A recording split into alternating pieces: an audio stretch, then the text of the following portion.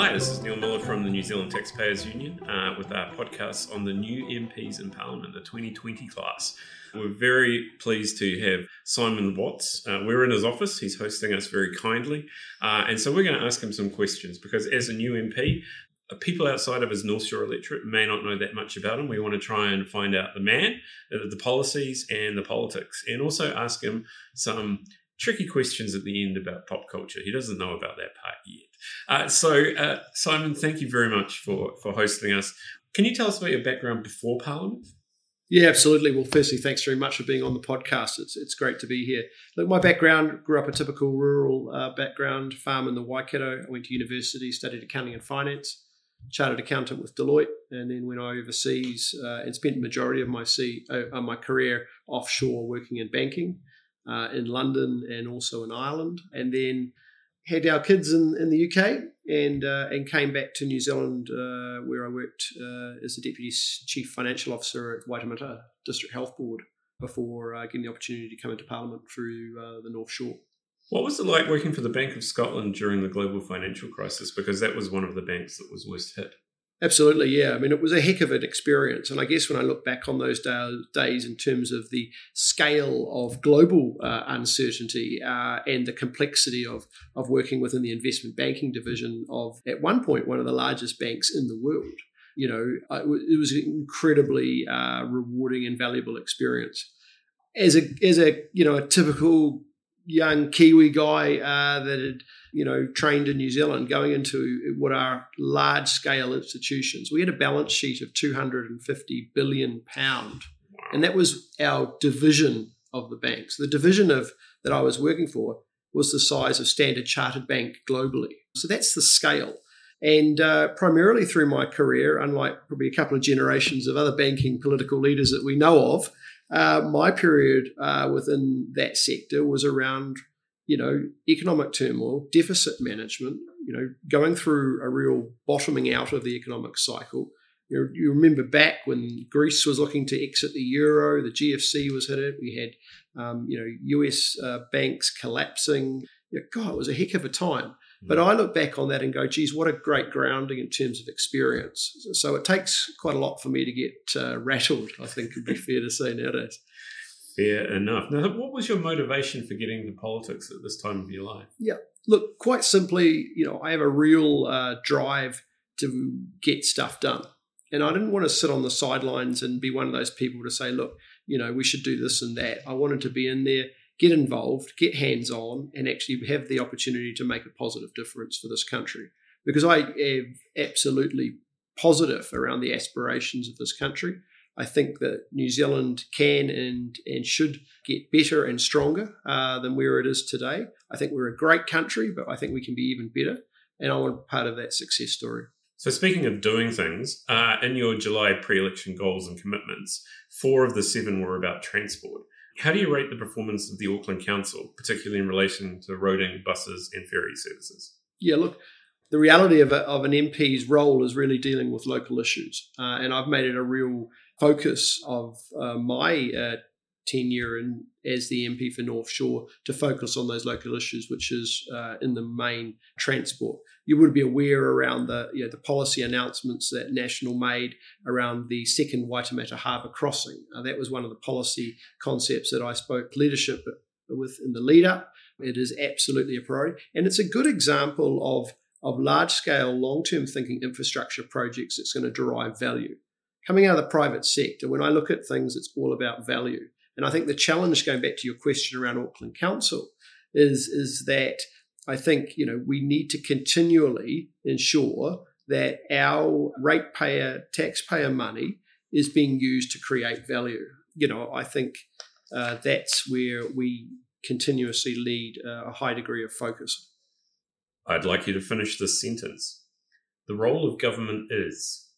Yeah, to create the structures and frameworks to enable the private sector to, create value. That is pretty much how I see, the role of government. There is an element in terms of obviously providing the social support network to our population, but the reality is you can't have great healthcare, you can't have great education, you can't have world-class environment if you don't have a world-class growing and strong economy, and that's critical in terms of that equation.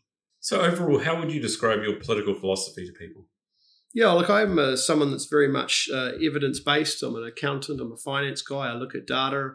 I'm one that is very much take a global perspective around issues, probably driven off the back that most of my career and my experience comes from operating offshore and looking back to New Zealand more as a tourist. Or when I came back here, I was often a tourist. So I could put New Zealand in the context of where it sat globally. And the reality is we are a small country at the bottom of the world. We do some things very well, but we've also got to be cognitive of in terms of the scale of our country in the context of other places globally. In terms of my political elements, I'm an evidence-based. So I very much have a centrist position around policy. And going back to the point I mentioned before, if we're going to be spending money, it needs to create value. And if it's not, then we shouldn't be spending it. How would you describe your policy on social issues? So actually, one of the aspects around me that makes me reasonably unique is I'm a frontline emergency ambulance officer and studied paramedicine, actually. So I still operate frontline. I actually did an ambulance shift on Saturday night in my local electorate. And so the ability to be a CFO and a finance specialist and someone with a global perspective, but also understand what the reality is of some of the social challenges that we deal with day in, day out, I think gives me a richer perspective to be able to say when we're investing in elements around society or societal issues or social issues, we need to get that payback. And so if we're using examples around that, I go into houses sometimes, and the walls are covered in black mold, and I'm going in there because the kid or the baby has got trouble breathing. Well, that's no surprise, right? Because you've got mold on the roof. But the underlying root cause of that is, while I might help and fix that kids' breathing problems right there, right now, the issues go right back in terms of the underlying root causes around the quality of housing. It goes right back around the employment status of those individuals. It goes back to the fact that without a strong economy and getting those people into work, then we're going to have those problems. So you can't just deal with what you can see at the surface. You've actually got to deal with the root cause. How do you transition from being a suit and tie in Parliament to being a volunteer ambulance driver? Yeah, well, I guess it's the flexibility of growing up. Maybe it's the rural background. It was practical upbringing. I'm a practical type guy. But what's similar around this job here in Parliament or a senior executive role in investment banking or working as an ambulance officer is I'm a very self-driven person. You've got to get the decisions right first time. It's about attention to detail. It's about making a difference, and it's about the attitude and energy that you bring to all of those roles. Ambulance, as I said, I can make a difference for one person at a time. And the role that I've got here in Parliament, I have the potential to be able to influence some of the policy perspective that's going to impact this entire country. And that is a hugely humbling aspect, part of this role, and something I take very seriously. So on that issue of policy, you're the National Party spokesperson for ACC. What do you see the key issues there? Yeah, look, I think the challenge is with ACC is around there's people within the system that are missing out at the moment, and there's definitely some examples of what we refer to as the processes and the procedures around that mean that some get their claims approved and others don't, and so there's an element of, well, is the system fair? I think from my perspective, we need to make sure that the allocation of ACC, particularly around rehabilitation and that, is correlated with outcomes that derive value. Some of the readings that I've had already is that we're actually in some cases money's going out the door and we're not really sure what the value or the outcome is of that, and we just don't have that. That needs to be looked at. We need to be reviewing that because we don't have the luxury of that under the current fiscal climate. So it's no surprise, given your background in the health industry, that you're an associate spokesperson for health. What are the key issues there? I mean, what ones are you particularly working on? Yeah, so my background's obviously within the district health board structure. I understand as the Deputy Chief Financial Officer around how a district health board operates. The challenges around health are really managing the trade-off between unlimited demand and finite resource, right? And so if you take it back, the challenge is an economic one underpinned within a health environment. I can speak and understand some of the clinical aspect from my frontline aspect, but the ability to understand that fiscal trade-off decision in the context of what is a clinical area, I think is quite a unique skill set, because there is across all portfolios, we can't just keep throwing more money in as the default answer. It's got to come from somewhere, and my perspective is just to be able to look at the investment that we're making within that sector, and are we getting value for money? So tough question for you now. You are the last ranked national MP. Is that just a tyranny of alphabetical order for the new class? Yeah, I can probably blame my parents for the surname. Don't forget one of our more recent famous prime ministers in the National Party also was ranked last when he came in. So I don't take that as a negative thing. We are where we are, and no different in this job to working in the private sector. You are managed by what you do in your performance, and that is the arena and the environment that I am most comfortable in. That's my expectation of my people and the team around me. Is that we are measured by what we do, not by what we say. And so take that as a challenge. I'm looking forward to it. And I've only been in this place 50 days, and I think we're already starting to make some positive steps forward. Speaking of arena, what is Parliament like as a place to work, and what were your biggest surprises coming into it? Yeah, it's very different to any other workplace. It's unique. I thought working in investment banking and a trading floor in Europe or in London was quite unique, but you come here and it is different. Look, the reality is that people here genuinely are here for the right reasons across the spectrum. I think how we get from where we are today to where we want to be in the future is different pathways.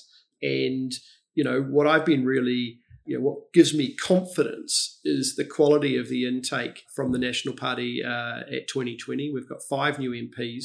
We are all very different in terms of the background experience that we bring to this place. But we have a common thread, and that is around a real appetite for performance, a real appetite for not accepting that the status quo is where we should be, and I guess an aspiration across the group and the broader caucus, that we have the opportunity here to make this place better, and we're going to make the most of every day. So on that theme, when you eventually leave Parliament, which given your electorate is not likely to be very soon, what would you like your legacy to be? What would you like to be remembered for? Yeah, look, it's interesting. I mean, I always joke I could be here for 20 years and I'll still be in my 50s. So it's not going to be an age-related aspect. The reality is that I've articulated a number of projects and large-scale aspects that will derive value for the North Shore, and I want to be part of ensuring that those projects are put in play.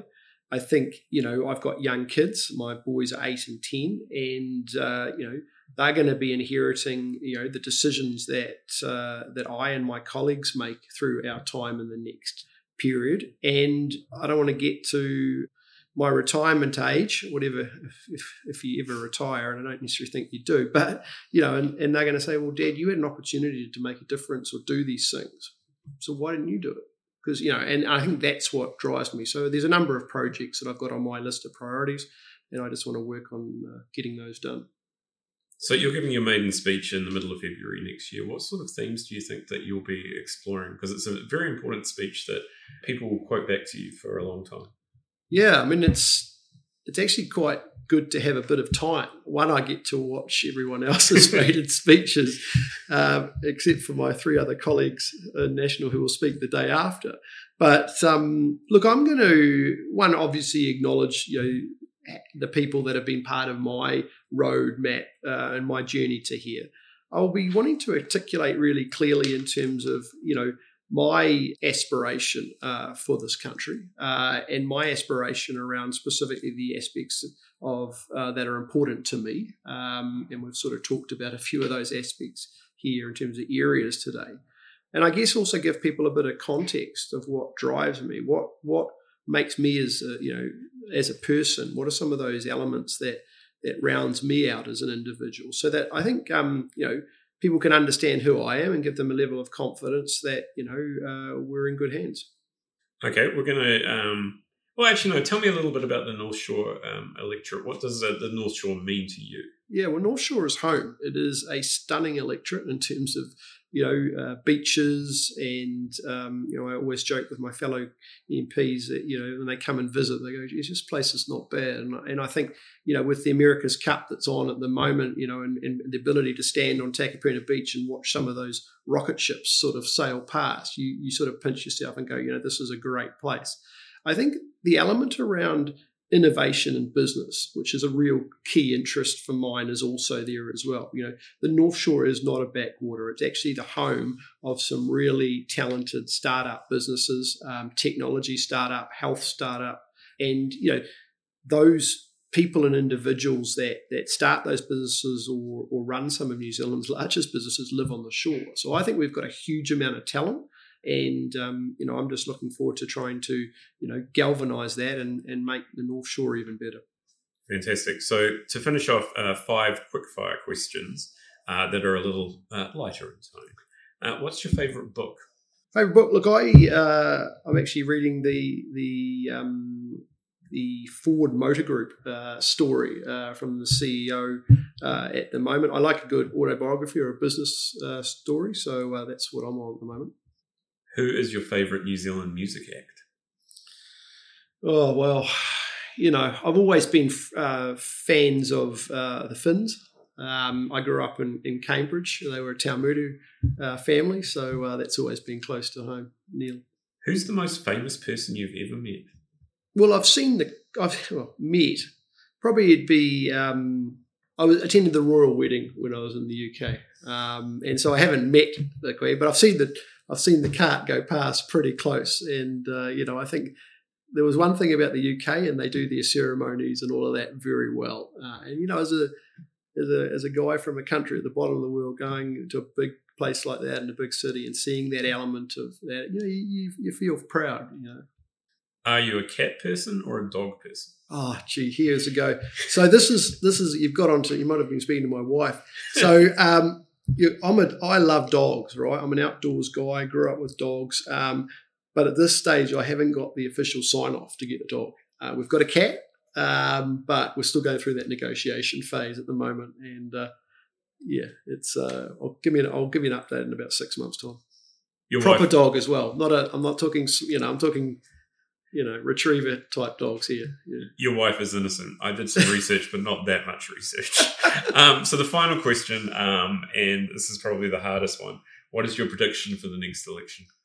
Look, I think National can win the next election. And I don't say that lightly. I think, as I've talked about before in terms of that focus within caucus, and I can't speak for prior. I mean, I only can speak for what I've seen in the last 50 days. But there is an absolute crystal cut focus around the fact that we are where we are and we need to win and we need to get stronger and better every day. We need to ensure that we are not distracted and we need to stay focused.